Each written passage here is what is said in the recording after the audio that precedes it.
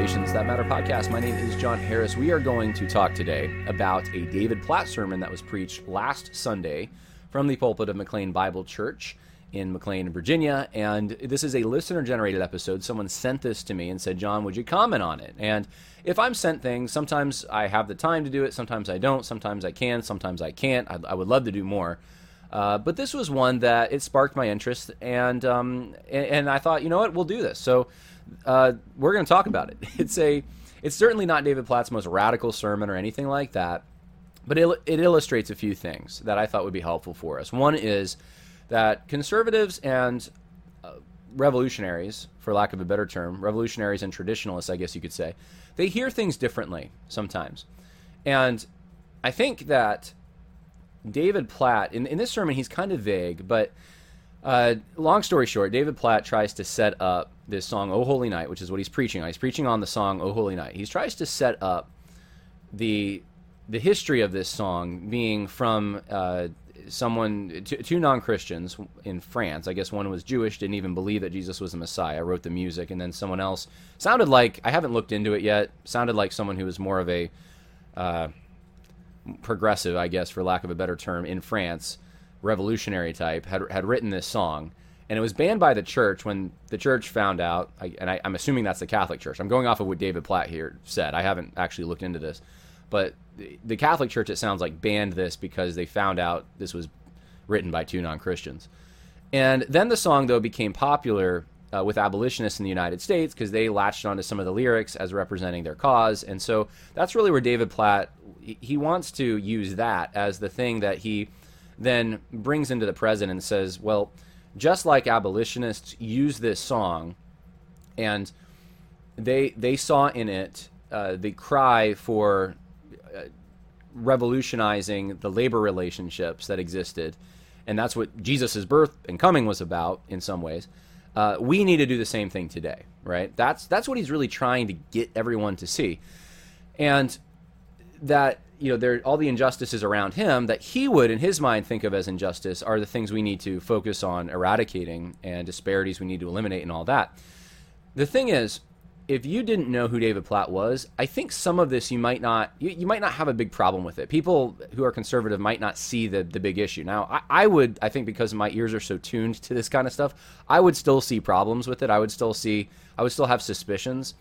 But I think in general, if we didn't know anything about David Platt or the context of the social justice movement and his participation in it, if we didn't know what was happening at McLean Bible Church right now in regards to this, then we may not think about it the same way that we would if we didn't know that.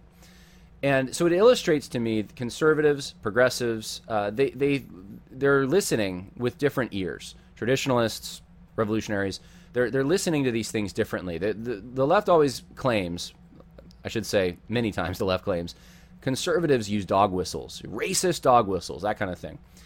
They're trying to show everyone that they're sexist. They're going to get the sexists to come vote for them, but they can't come out and say that, right? You hear this accusation. I think what that is projection. Leftists do this all the time. They do that. They say vague things that their base understands what it means, and that they can retreat, and it's kind of the Mott and Bailey. They can just kind of retreat and then say, well, I didn't mean that, or, well, you're assuming that. I think that's kind of what Platt's doing here in a way. Like he's assuming some things about injustice that he's expanded on in other sermons, and some of them we've talked about, that he's not stating here, but because we know the context, we know what he's talking about, and the people sitting there at McLean know what he's talking about in the middle of a fight in the church over this issue and a fight in evangelicalism over this issue. So we're all accustomed now to, when we hear things, we can't just hear them. We bring in sometimes, like when you talk about injustice, let's say, and if you have any history of being on the social justice side, or if you don't clarify what you mean, a lot of assumptions are made. Sometimes they, in fact, most of the time I would say they're correct. In this case, I think it is correct. And I'm going to go through the sermon, like I said. We're going to go through it, some clips of it, and just talk about it. So one last thing I want to say. So let's see. I've said why this is important. Yeah, what it illustrates. And also, secondly, it also illustrates that David Platt, even on a sermon about a Christmas carol, can't help but going a bit woke. So we're gonna talk about that. The third thing I wanted to say, though, and this isn't something, an illustration, but just something I want to remind people about, is when I play clips, and I don't play the whole sermon, there is a danger there. Everyone needs to understand there is a danger of taking things out of context. And I do get accused of this every so often. John, you're taking things out of context. If that's the case, I will very humbly accept any correction. But here's the thing. I want you to be specific with me. What did the context provide that I left out or that I'm missing? That's the answer I've never gotten an answer for with anything I put out there. The fact is, we don't have time to go through sometimes every single... I can't play the whole entire sermon. Sometimes it's beneficial to do that. Other times it's not. And in this case, I took some representative clips, and I just want to examine these clips because the sermon's very repetitive, and we don't have time to go through the whole thing, and you would be bored to tears if we did. So I just want to take these few short clips, and we'll talk about the sermon. It'll be much shorter, and you'll understand more what David Platt's trying to communicate here. But I just wanted to make that caveat. If someone has an issue, let me know. Be specific. I'm totally fine with that. And this is something I've been especially careful of. People have done that to me where they've tried to take things I've said out of context. And so I know how that is. I'm also, I'm trained in research, so I had to do that for my academic disciplines. So I understand how sources can be twisted and used, and I go through great pains to make sure I do not do that. So that's my priority, and I hope, though, this is helpful for you. So we're going to start, let's see, at the beginning here, and I'll just stop it, and we'll comment as we go. The United States, in our country, as slaves and people, were fighting against slavery in a civil war. And they were celebrating the birth of Christ. They sang, "Truly he taught us to love one another. His law is love and his gospel is peace. Chains shall he break, for the slave is our brother. And in his name all oppression shall cease." Those were potent lyrics to sing in those days. And I would submit these are potent lyrics to sing today. I think that's the point of his whole sermon, honestly. That clip is what he's trying to say, that abolitionists had used this sermon to bolster their own argument. And so today we're in a very similar situation. Now, this is what you have to ask. What's the situation? What are you talking about? What kind of great injustice? Is it abortion? And you find out, no, it's really not. And I'll play you that clip in a moment. And he identifies the groups that he considers to be oppressed. And so he's trying to make a parallel here. And I think that's the thing that tips us off to the wokeness stuff. Now, I don't want to get lost in a rabbit hole here, but David Platt's whole construction of this, that it's interesting. He says slaves and people were fighting. I don't think he meant to make a distinction between them. I think David Platt knows slaves are people, but what he's saying is that this was a rallying cry at that point in time when slavery still existed, and that it can be served today to be a rallying cry once again. Now, I don't think, this is the rabbit hole, I don't think that this is 100%, I think he's leaving things out here. There were probably some radical abolitionists, right, who would use this, and maybe some abolitionists, just regular, ordinary abolitionists. But that abolitionism itself was viewed as a very radical thing at that time. It certainly did not characterize the entire North. Certainly, even many in the South wanted slavery to end, but they were not abolitionists. They were what we would call progressive emancipationists or gradual emancipationists, probably a better term because of the way the term progressive is now used. And so there were a lot of songs that they would use to bolster their claims and draw inspiration from. And many of them did see the North invading the South and subjugating the South as a prophetic thing. I mean, that's kind of like the Battle Hymn of the Republic, written by someone who is a heretic, right? Even if you read the lyrics to that song, you realize there's actually false teaching in that song. But the whole point was very, very prophetic, very apocalyptic type language that is then applied to the current situation at that time, which is North invading South and conquering the South. And that it's justified because slaves are being freed. So all the things that came from that consolidation of power, from the denying states the ability to leave, which I think some people wish that was possible more today.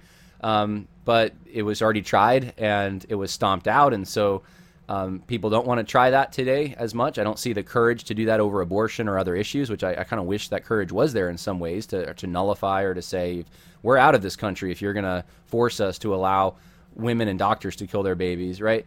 I mean, these are things that you can't really talk about because of that whole situation and what happened.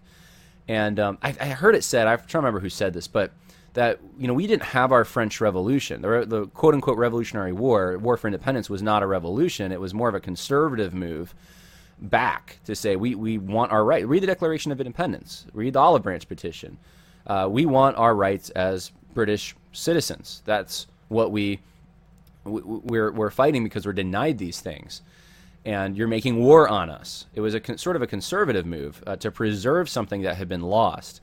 But the French Revolution, that egalitarian type of ideal, that actually happened more in the American Civil War. That happened, you can see it even in Lincoln's Gettysburg Address in a way, where Lincoln tries to make the United States about the proposition that all men are created equal. He takes the Declaration of Independence, one line from it, really out of context, and then infuses his own meaning and tries to make that's the ideal of the United States. So we're all just trying to live up to that still, which now you even hear quote unquote conservatives making that case, which is that dog don't hunt. It's not a good argument, in my opinion. It's not fair to the historical record, but that's the paradigm we live in now. That's what our elites pretty much all think, that on both sides.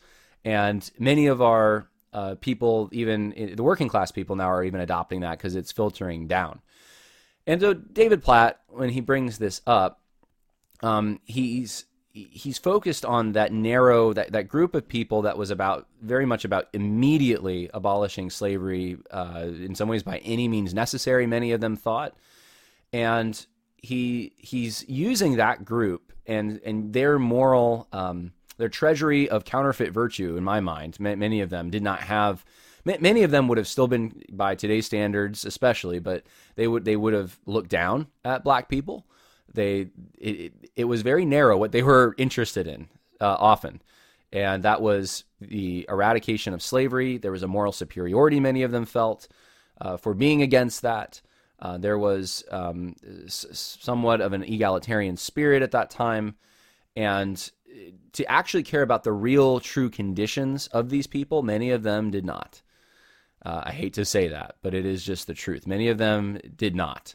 You didn't see the kind of humanitarian, charitable work that you would have expected from that group, because this was very much so. It was a political thing, and there was a lot of virtue signaling then, like there was today, about this. And you got to understand that people don't really change as far as who we are. The same kinds of things recycle over and over and over. And so I don't want to get into the rabbit hole, because this could become very complicated. We are taught a lot of things, and there's a lot of onion layers to peel back whenever I get into a discussion of something in history that is forbidden to talk about by the current intelligentsia. But David Platt's framing of this is very much in keeping with the way modern academia frames this, and now pop culture frames this whole thing. And I'm just telling you, it's not 100% accurate.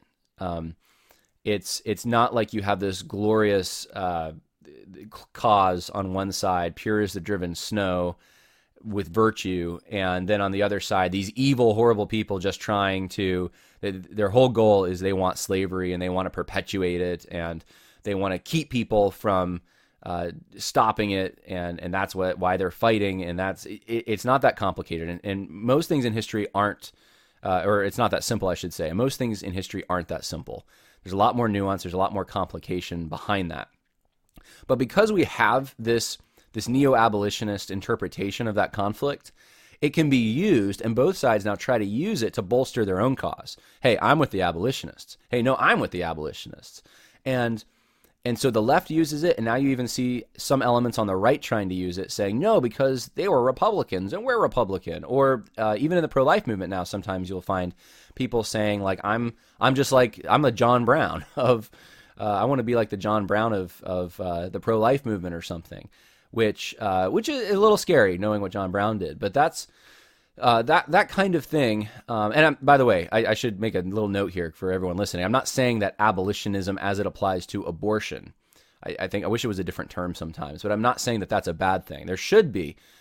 We should want to abolish abortion. Abortion is black and white in the scripture, no questions asked, a sin, murder, okay? And it needs to be, there's no gradual anything. Just stop. Just stop. Don't do it, right?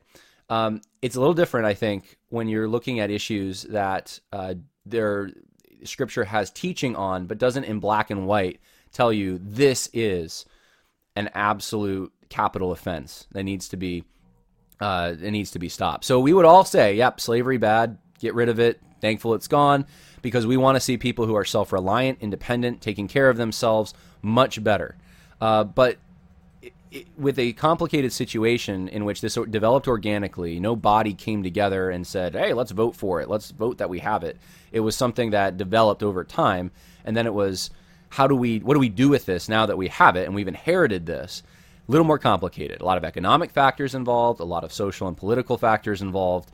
And that was the situation that the people singing this song would have found themselves in. And many of the abolitionists wanted to make this a very simple thing. You bad, we good. and we are on the side of the gospel. We are on the side of God's law, of his love. And so David Platt is drawing the same thing. He's doing the same thing. He's drawing a distinction saying, we good, you bad. We people who are with me and with McLean, as you listen to the sermon, you later find out, are against injustice. They're the good guys. And what they're doing is good. All the things McLean is involved in, very good. Give money, he even says. Give money at the end of the year. We need to keep doing the good things we're doing. The people that go through the week, though, and they don't think about justice or they don't do justice in our conception of what that is, they're bad. And I submit that this is the same thing the scribes and Pharisees did in a way. Jesus said, look, you're you may be well-meaning. It may be, I've not going to take care of my parents because I've given my money to Corbin, right, for the Lord. There may be some good intentions behind this, but what you've done is you subverted the law of God for the sake of your tradition. And that's what we see, I think, with David Platt. Look at his emphasis as we play this. Many African-American sisters and brothers in our church who have stories of oppression, whether personally or in your parents, great-grandparents and great-grandparents and so on, who were enslaved when this song was being sung. I think of Native American sisters and brothers who in your families and tribes have experienced oppression and poverty. I think of a variety of sisters and brothers in our church family who immigrated here because of oppression or poverty in your home countries. And many of you are daily burdened by continuing oppression back home, where you still have friends and family living there. I think about conversations I've had with Eliza, who oversees our counseling and care ministry. Some of you are quite frankly burdened by oppression in your home, even now. So these are the people that are oppressed. Now, what did David Platt leave out? That's what I want to encourage you to think about. What's he trying to signal to his congregation? Black people, Native Americans, immigrants, okay? And then people that have personal issues that need counsel. They need counsel for them. So he doesn't, now, I'm not saying he doesn't believe this on some level, but he's not talking about the unborn here. He's not talking about those forced to shut down their businesses or to take the jab or against their will to do that, and they've lost their jobs, they've lost their businesses, they've lost their livelihood. He's not talking about those who were the victims of last year's looting and everything associated with the BLM protests.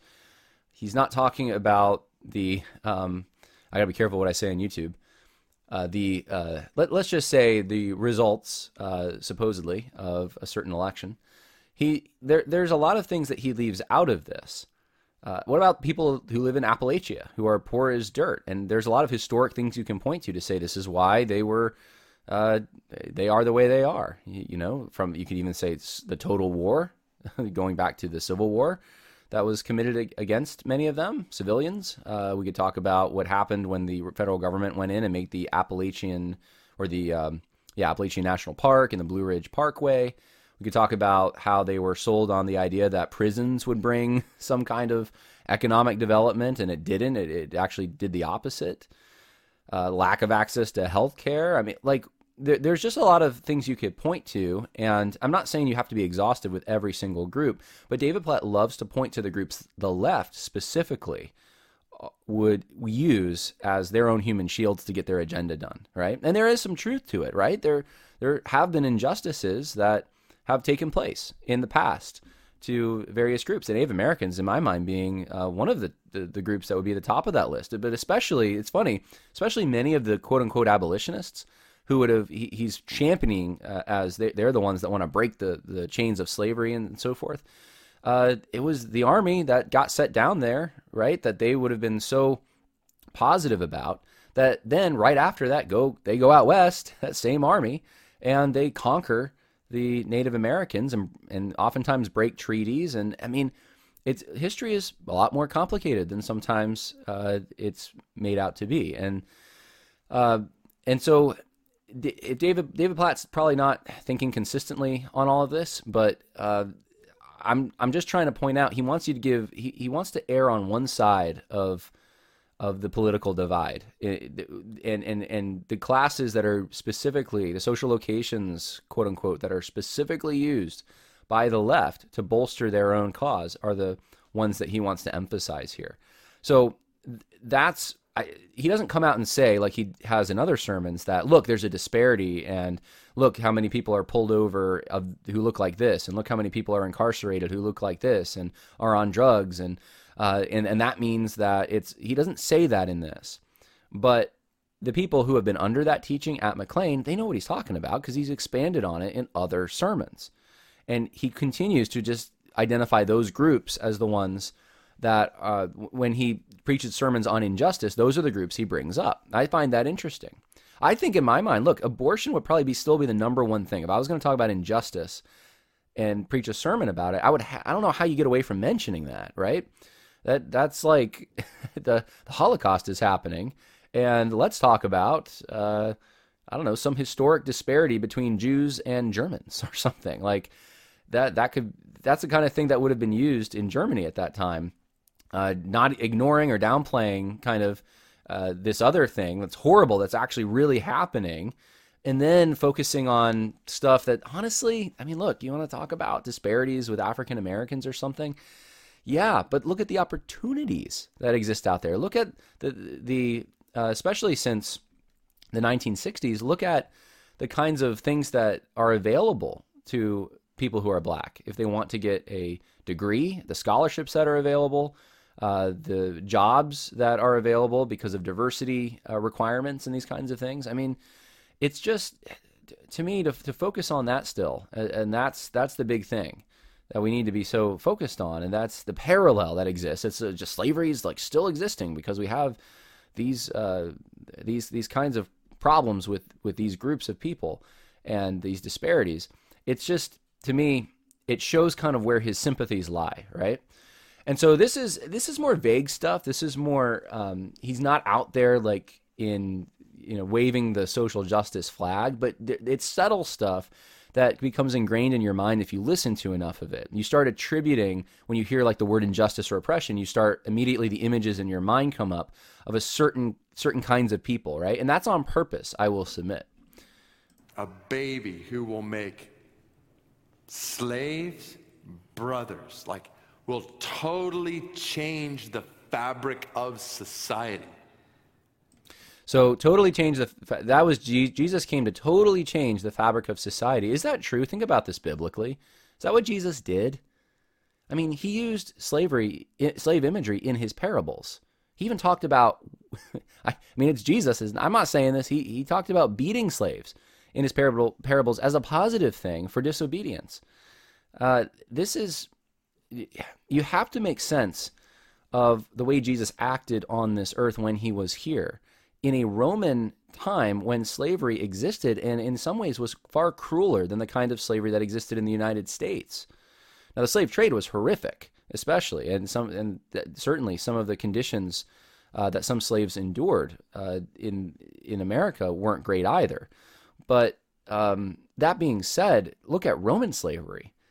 Roman slavery, sex slavery was just normalized in that system.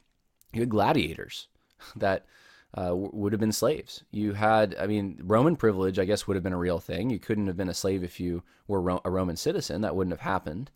There was man capture on the borders. So this all existed in Jesus' time, and what does he do about it? That wasn't his primary purpose, to stop that particular thing. It wasn't to revolutionize these relationships and these hierarchies. In fact, what you find is some of the things Jesus says, almost you could try to make the case, I don't make this, but you could even say that they reinforce it. And the reason someone could try to make that case is because Jesus doesn't challenge those that relationship, and instead the effect of his preaching was slaves became better slaves, masters became better masters. And we see the extension of that in Paul's teaching, where he gives directions to slaves and masters, and he's not trying to revolutionize anything. Look, this is the thing about Christianity. It's reformational. It is reformational, not revolutionary. There are sins that must be stopped, things in black and white in the scripture. Boom, they're evil. We stop them. We fight against them. But we're not. What we don't do is, hey, look at this this disparity that exists, which is what I think David Platt wants people to draw from this. Look at this injustice over here. We need to go completely revolutionize everything, change the way we do business and church and everything, diversify our elder boards, and that's not the way Christianity does it. The Christianity is more organic. You're not putting people in these positions because of some external quality. You put them in because, hey, they're brothers and sisters in Christ, and it's not based primarily on this racial or identity thing. And by emphasizing our relationship to Christ, you crush bigotries, but you do it in a reformational way. That's how it works. You crush bigotries. If you make that your main purpose, that we are going to be about some justice kind of thing on the forefront, that's our mission, and therefore, even though you're qualified, we're passing over you and hiring this as Matt Chandler says, we'll hire your African American 6 instead of your white 7, because we're about fighting injustice. Then you actually just create more prejudice by doing that. You create resentment. You actually lower the standards for the people you're trying to help, and they need to try to meet standards in order to be successful in the world. You're not doing them any favors. And that's the effect of the social justice movement. And so I would disagree wholeheartedly with this. And I don't know that that's what the song is even saying. Maybe it is, but I never gathered that. And I don't think the song comes out and says that Jesus came to revolutionize. The effect of Jesus' ministry was to show that, hey, slaves are brothers too. But that doesn't mean you get rid of the relationship that exists. The labor relationship doesn't deteriorate just because of that. It may take a long time to come to the understanding that, it's a lot better that society has people responsible for themselves. We want to encourage that as much as possible. We don't want slavery.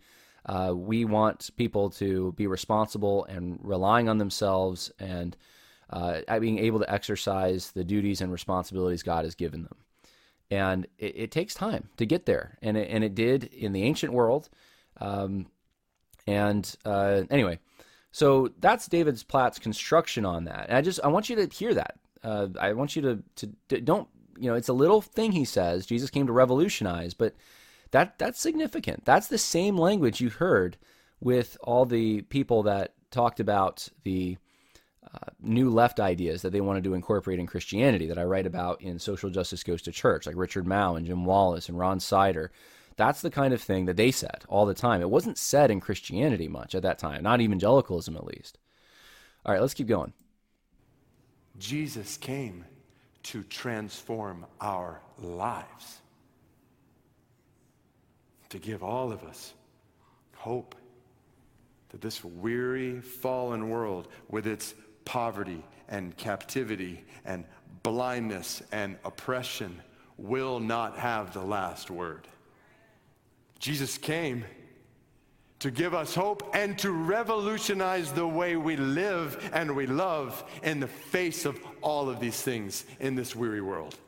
Christian brother. All right, I want to stop there for a second. This is a verse that's commonly used, It's Jesus' quote from Luke 4, where Jesus says the book of Isaiah was handed to him, and he opened the book and found the place where it was written, "The Spirit of the Lord is upon me, because he anointed me to preach the gospel to the poor, and he sent me to proclaim to release to the captives, and recovery of sight to the blind, to set free those who are oppressed, to proclaim the favorable year of the Lord." And he closed the book, he gave it back to the attendant, and sat down, and the eyes of all the synagogue were fixed on him. And he began to say to them, "Today the scripture has been fulfilled in your hearing." And then people were like, "Wait a minute, hold on. We know where you're from. How can this be?" And he said, "Hey, no prophets welcome in their hometown." And then the people of the synagogue were filled with rage, and they got up and drove him out of the city. And that's how that went. And he was able to escape from them. So this is from Luke chapter 4. Now this is Jesus reading, though, from Isaiah chapter 61, which even John MacArthur talks about this being a symbolic of Jubilee, of the year of Jubilee, when every 70 years property would go back to the rightful owners by family, and slaves would be freed. And it's kind of this wonderful thing, but that's a type and shadow of what's to come in Isaiah 61 when Jesus sets up his kingdom. And so he talks about this. Let me read for you. "Spirit of the Lord is upon me, because the Lord has anointed me to bring good news to the afflicted. He has sent me to bind up the brokenhearted, to proclaim liberty to the captives, and to free the prisoners, to proclaim the favorable year of the Lord and the day of vengeance of our God, to comfort all who mourn, to grant those who mourn in Zion, giving them a garland instead of ashes, the oil of gladness instead of mourning." Now he goes on, and it's all very prophetic. It's about the restoration of Israel. They will rebuild the ancient ruins. They will raise up the former devastations. He talks about, and listen to this, "Strangers will stand and pasture your flocks, and foreigners will be your farmers and your vine dressers." In other words, hey, a bunch of foreigners and strangers are going to be working for you. Like, is that part of David Platt's, this is what we're supposed to be doing? If we're supposed to be doing all this, fighting all this injustice, should we, I don't know, I'm just curious, should we also try to copy this passage by, if it's a command for us, do we also need to go out there and find foreigners and strangers to do the work for us? Is that, I mean, he would freak out. That's against social justice. That's against what I believe. But that's in the same passage. I'm just pointing this out. "You will be called priests of the Lord. You'll be spoken of as ministers of our God. You will eat the wealth of nations, and their riches you will boast in their riches." So let's go take the wealth of the world. Let's enjoy the wealth of the world, because we're going to have it. Yeah, I'm sure let's apply that to America, right? Is that what David Platt wants to do? I don't think so. He has to only focus on the first part of this passage, or else he gets in real trouble if he tries to then go through the rest of the passage and then say, this is what we're supposed to do. I will submit to you, this is what I think about this. This isn't a command that's given to Christians today that they're supposed to go and do these things. Now, some of these things we should be doing. There's other places in the Bible that talk about this. That's not the point of the passage, though. The point of the passage is it is messianic, and the Jews would have taken it that way. Why else would they be trying to confront him over this? They wouldn't have had a problem if Jesus was saying, you got to go and do good things and nice things for people.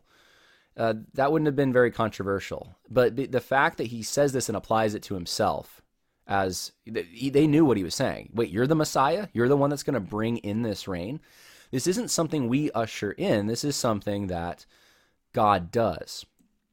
The Lord has appointed me to bring good news to the afflicted. He has sent me to bind up the brokenhearted, to proclaim liberty to the captives and freedom to prisoners. This is something the Lord does. And the point of it is to look to God, that this is what God is doing. Now, the second thing is, because David Platt wants to make this about, this is what we're supposed to be doing. The second thing I want to say, though, is I want to read for you, this is from John Gill's commentary, to preach the gospel to the poor. John Gill says, in Isaiah it is to the meek, which design the same persons, and mean such as are poor in spirit, and are sensible of their spiritual poverty, have low and humble thoughts of themselves and their own righteousness, and seek to Christ for durable riches and true righteousness, and frankly acknowledge that they have and are, all they have and are, is owing to the grace of God. It goes on, it's talking about spiritual poverty here. Those hearts who are broken, deliverance to the captives, those who are captives to sin, Satan, and the law, recovering sight to the blind, which the prophet says, the opening of the prison to them that are bound, and which the Septuagint render, as here in Luke, the Chaldee paraphrase in part agrees with it, interpreting it thus, to the prisoners, yet to be revealed to the light. Now because persons in prisons are in darkness and see no light. And he goes on as all humanity is in darkness. So he's saying this is spiritual. What Christ is saying here is spiritual. Same thing if you go to John Calvin's commentary on this. To the poor, Calvin says this, the prophet shows what would be the state of the church before the manifestation of the gospel, and what is the condition of all of us without Christ. Those persons to whom God promises restoration are called poor and broken and captives and blind and bruised. It's a spiritual thing going on. Now, here's what I'll say. A lot of prophecies are like this. There is a sense in which this is true physically, right? Christ did do miracles. He did give a foretaste of what the kingdom of God was going to be like when Christ came and set up his kingdom. And so the kingdom of God is upon you. The kingdom of God is here. We're living in the kingdom of God. It's Christ's ministry demonstrated the blessings of the kingdom of God, and many of those are physical. But I do agree with Calvin and Gill here that I think that's the main emphasis and the thing I think Christ is trying to communicate. Because right then, are there miracles? Is he about to, is he sort of setting off and doing his ministry? Yes. But what was his ministry in his first coming? What was the emphasis? What was the purpose? It was spiritual. It was to seek and save the lost. It was for man who is in chains to sin to be broken free from that. And so that, I think David Platt doesn't even really focus on this so much. He mentions in the sermon that he kind of in passing mentions, and he kind of builds up in this mention, but it's short, where he talks about that, yes, Christ came and he paid for our sins, but he doesn't really, he doesn't seem to attach it much to what he's trying to say about injustice. So those are the two things that I'd say to watch out for, because Jim Wallace has done this whole thing for years. He goes to this passage and says, hey, that's what, basically, this is a command, though. We're supposed to go do this. And he stops right there, doesn't read the rest of the passage, and doesn't realize what's prophetically trying to be communicated in that. It's not a command for Christians now to go help illegal migrants or something like that, right? That's not what Jesus is trying to say there. But that's kind of where Platt leans. He leans in that direction, is all I'm trying to say. Let's keep going here. Church family at NBC, true followers of Jesus are not content to debate justice. True followers of Jesus are committed to doing justice. And there you go. There is the connection between what's happening at McLean right now and what is happening in this broader social justice movement and what he's trying to communicate. He's giving it away right there. That's what he's trying to say. Hey, guys, brothers and sisters at McLean Bible, we shouldn't be debating. If you're debating about this, shame on you. You shouldn't be debating about injustice. Go just do justice, right? But we need to know what we're doing. If we're doing something that's unjust in the name of justice, that's wrong. So it doesn't matter what label you slap on something. I mean, you could people used to slap the word justice onto things like eugenics. It's just. What if in that context David Platt said, well, we shouldn't be debating it. We just got to go do it. Well, some people would take away, well, I guess we got to go get involved in eugenics. So, no, it is very important to know what justice is. If you don't understand it, then you can't actually go and do it. So, ignorantly going around trying to do justice without having it defined, bad idea. But David Platt wants to rain on the parade of anyone who would try to debate this. And the fact is, we actually need to come to a conclusion on what it is first before we do it.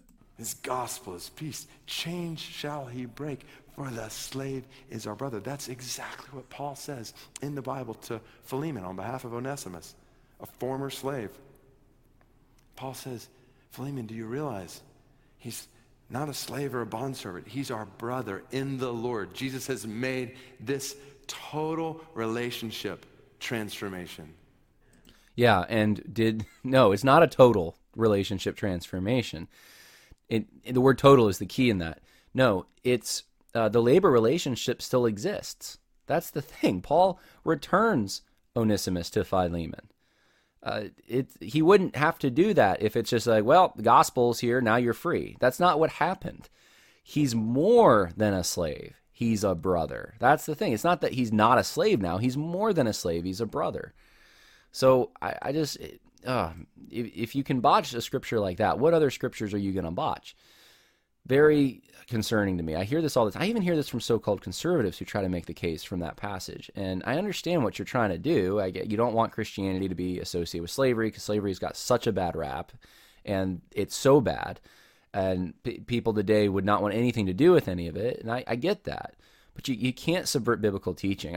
I'll tell you what I do. This is the easiest way when you're witnessing to someone and this comes up.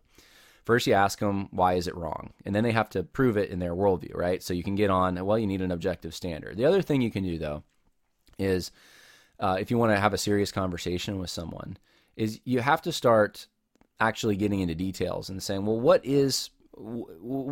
at the ground level is a slave-master relationship? What is involved in that? Define it out, right? And then talk about the kinds of parallels we see today in our culture and ask them, well, what do you think about sweatshop labor that goes into the things we buy? What do you think about generational welfare? What do you think about that? Do you think that's wrong? I mean, people are dependent on this. I mean, whatever aspect someone brings up to say how horrible slavery is, ask them about modern things that are happening around us that we don't think of as slavery. Of course, abortion is a horrible evil that is not even worthy in my mind of being compared with slavery in and of itself. It could be compared to certain kinds of slavery for sure, but abortion is it's murder. But you could bring that up if you want, where our tax money goes, and all the kinds of things that are fundamentally unjust that happen today. What about this is another one, what about civil slavery? What about, because the slavery that happened in ancient times was very much within the family. Families would have slaves. It was in that unit, and different laws apply to families than apply to countries or governments that oversee countries. But the kind of slavery we have today is civil slavery, where the government tells everyone in this very impersonal way what they can and cannot do and acts like they own you. And you belong to them and have to just obey them. And is that right? Is that within the boundaries? Christianity has an answer for that, but we just accept that today. We even accept that as loving one another to just do what the government says, right? So people just don't think. They don't think deeply. They don't actually follow their conclusions to their beliefs, their ultimate conclusions. And that's how I like to challenge people to think. I think once people start thinking, they start thinking of world history, that the fact that certain kinds of slavery existed up until very recently throughout all of human history. That was just the case. That was how some people survived. Once people start to understand and they're broadened, they can see that this is imperfect, that this isn't good, that we would prefer to have labor relationships that don't involve this and more personal responsibilities. But they also realize we're in a fallen world, and that there are situations in which you're not going to be able to either end it right away, or you're not going to be able to fundamentally get rid of it in all its forms. And I think the proof is in the pudding. We haven't even been able to get rid of it in our day and age. It still exists. We just don't usually use the terms for it, the names for it. And I haven't even talked about sex slavery yet, but that's another whole thing. There's more slaves today than there have been in all of human history, by some estimates. So, that's... Anyway, what was the point he was making? That was what Paul's point was. No, it wasn't Paul's point. That wasn't. And if it was Paul's point, then Paul would be condemning the morality of the Old Testament, in which this was regulated but not actually forbidden. So it gets you into all kinds of conundrums. You remember how Martin Luther King's famous speech, "How long," ended? How long will prejudice blind the visions of men, darken their understanding, and drive bright-eyed wisdom from her sacred throne? When will wounded justice be lifted from this dust of shame to reign supreme among the children of men? He said in the middle of civil rights battles, he said, I come to say to you this afternoon, however difficult the moment, however frustrating the hour, it will not be long. because the arc of the moral universe is long, but it bends toward justice. It will not be long, because mine eyes have seen the glory of the coming of the Lord. He is trampling out the vintage where the grapes of wrath are stored. He has loosed the fateful lightning of his terrible swift sword. His truth is marching on. He has sounded forth the trumpet that shall never call retreat. He is sifting out the hearts of men before his judgment seat. Oh, be swift, my soul, to answer him. Be jubilant, my feet. Our God is marching on. Glory, hallelujah. Glory, hallelujah. Glory, hallelujah. Yes, sweet hymns of joy and grateful chorus raise we. Let all within us praise his holy name.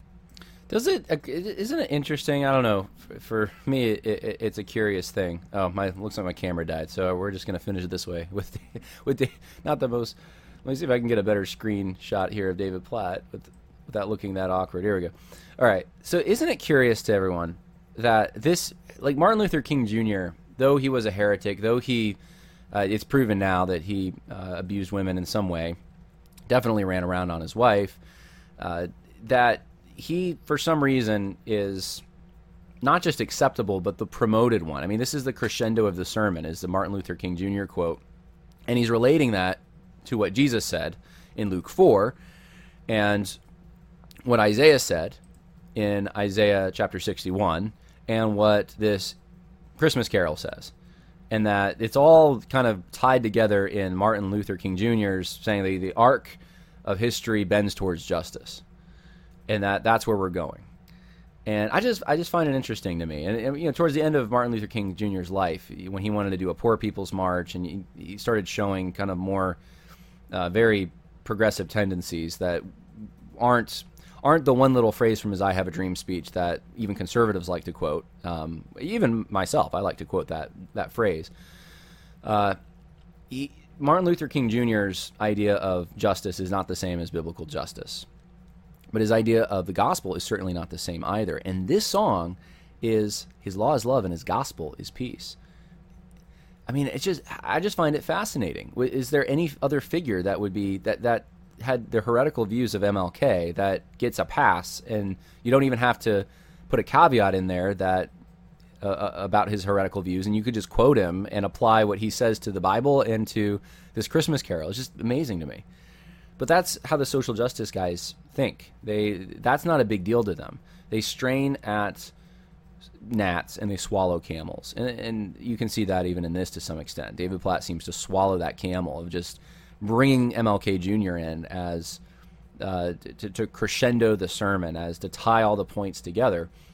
But he can't abide even brothers and sisters who weren't, let's say, or even today, I should say, brothers and sisters who would want to maybe clarify what justice means, maybe debate it to understand what it is before we do it.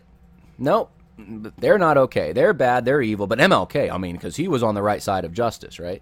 Priorities way out of whack. So this is a very, in my mind, a mild sermon by today's standards about social justice, but it serves as an illustration to all of us, I think. And hopefully that helped you understand more about David Platt and more about kind of how social justice preachers can get their point across. So God bless. Again, more coming later, and it will be Christmas related. We're going to leave this stuff. Can't do more of this stuff. I got a lot of stuff. I got a pile of stuff. But go to, by the way, Worldview Conversation /shop. And you can get Christianity and Social Justice, Religions and Conflict, Social Justice Goes to Church, The New Left and Modern American Evangelicalism. If you buy both of those, I'll throw in Social Justice Pharisees by A.D. Robles for free. So that's the deal. It won't say that. I'm keeping note of it.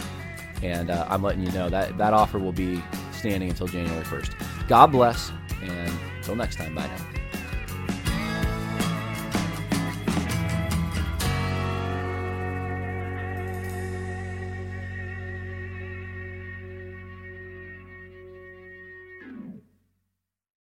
You know how to book flights and hotels. All you're missing is a tool to plan the travel experiences you'll have once you arrive. That's why you need Viator. Book guided tours, activities, excursions, and more in one place to make your trip truly unforgettable. Viator has over 300,000 travel experiences to choose from. Everything from simple tours to extreme adventures and all the niche, interesting stuff in between. So you can plan something that everyone you're traveling with will enjoy. Real traveler reviews give the inside scoop from people who've already been on the experiences you're considering. So you can plan with confidence. Free cancellation helps you plan for the unexpected. And 24/7 customer support means you can travel worry-free. Download the Viator app now and use code Viator10 for 10% off your first booking in the app. Find travel experiences for you. Do more with Viator. Sick of being upsold at gyms? My guy, you're currently a base member? For $90 more, I can upgrade you to our Shred membership. For $130 more, you'll be a Swole member. And for just $300 more, you'll reach Sweat Platinum. At Planet Fitness, you'll get energy without the upsell. Never pushy, always free fitness training and equipment for every workout. It's fitness that fits your budget. Join Planet Fitness for just $1 down and $10 a month. Cancel anytime. Deal ends Friday, May 10th. See Home Club for details.